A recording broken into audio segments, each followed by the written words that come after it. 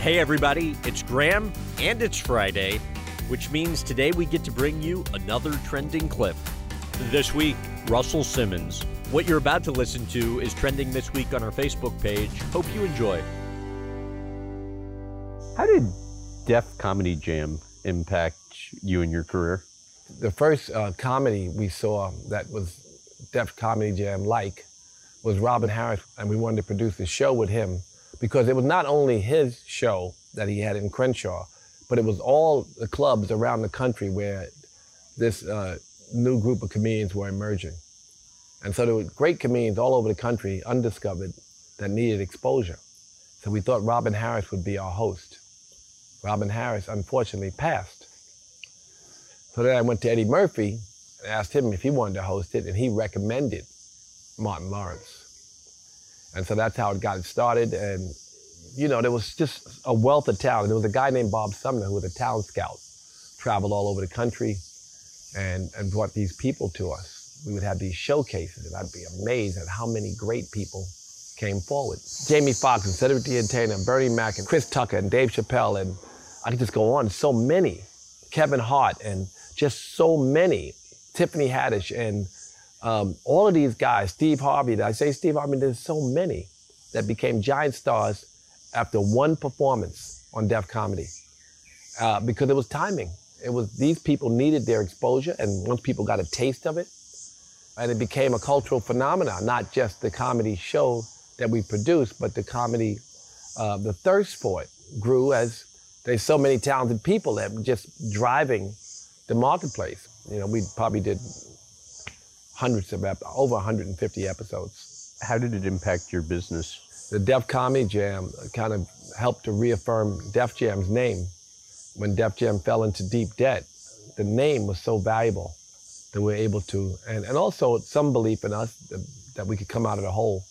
The name really meant a lot, and the company had cultural significance. Trump helped reinforce the value of name to you, right? What Trump did, and that's why it was Russell Simmons Def Comedy Jam. Trump said he bought the Tiffany building. And he's gonna call it Tiffany, no, I'm gonna call it Trump. And he talked about brand building, personal brand being more. So Trump kind of helped me with that, yeah. Def Comedy Jam helped to reaffirm Def Jam's significance. Because Def Jam was such a cultural space. I mean, imagine that we managed Big Daddy Kane, and we managed EPMD at one time before we signed him, and Nice Smooth before we signed him. And we managed Tribe Called Quest and De La Soul and Eric B. and Rakim, and we managed everybody. And Def Jam was the centerpiece. They weren't on our label, but we were better at distributing and managing and branding, and we were the home. So all of those people are kind of they all wore Def Jam jackets.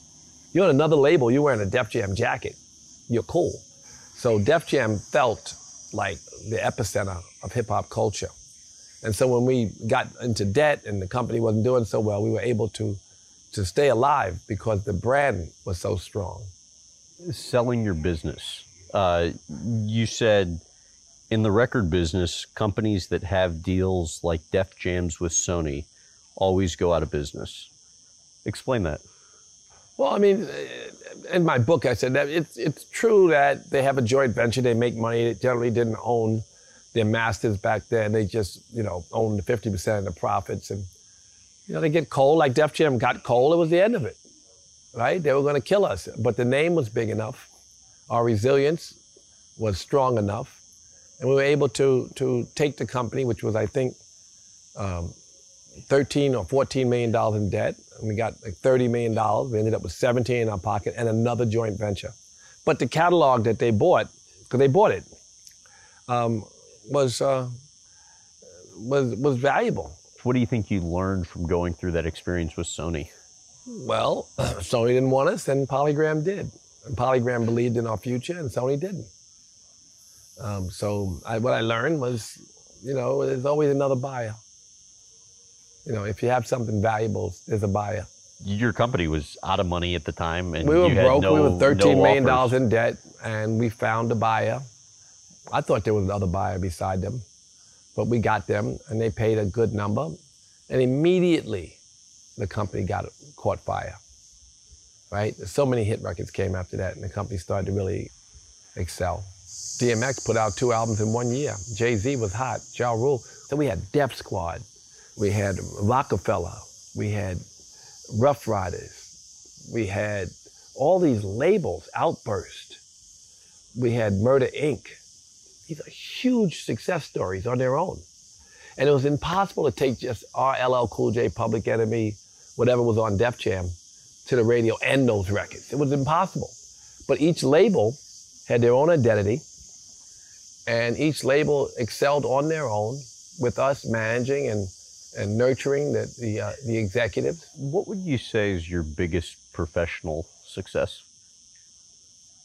Well, finding Rick Rubin, finding Kevin Liles, finding Leo Cohen, finding talented people. I was surrounded by talent. Very lucky that God put these people in front of me and around me. And so I've always had more talented people than myself. This is where my success came from. Before you leave, here's a quick shameless plug. Please follow us at Graham Bensinger on Facebook, YouTube, Instagram, TikTok, and Snapchat for tons of new content each week.